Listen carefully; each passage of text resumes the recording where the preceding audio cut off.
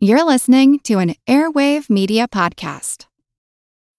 When you need mealtime inspiration, it's worth shopping Kroger, where you'll find over 30,000 mouth-watering choices that excite your inner foodie. And no matter what tasty choice you make, you'll enjoy our everyday low prices, plus extra ways to save, like digital coupons worth over $600 each week. You can also save up to $1 off per gallon at the pump with fuel points. More savings and more inspiring flavors make shopping Kroger worth it every time. Kroger, fresh for everyone. Fuel restrictions apply.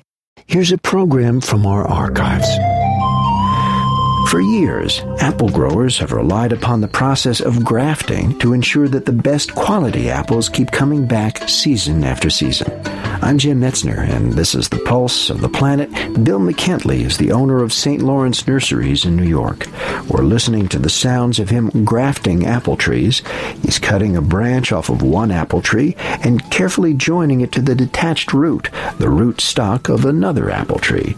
By doing this, McKentley can, in effect, clone the apples that once grew on the tree the branch came from. If we want a McIntosh apple, we go out and we cut these little sticks that you hear me cutting right now, and we store them over the winter. We cut them from the branches of a McIntosh tree. Or if it were a Yellow Delicious or a Granny Smith, we would go to the appropriate trees and cut that wood and store it. And the whole process is to make more trees of that same variety. McKentley makes a cut on the outside of the root stock, exposing the root's inner tissue. He then attaches the end of a branch to the root, winding a rubber band tightly around the joint to hold it together, and using wax to keep the joint dry.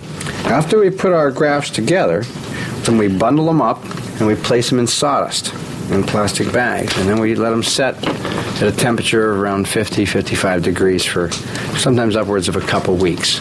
And what will happen is they will form what is known as a callus tissue around the cut. I guess you could liken it to, say, forming a scab over a wound.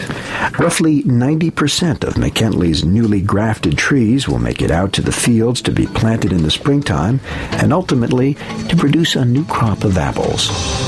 This archival program is part of our 30th anniversary celebration. If you want to hear more, check out our podcast. I'm Jim Metzner, and this is The Pulse of the Planet.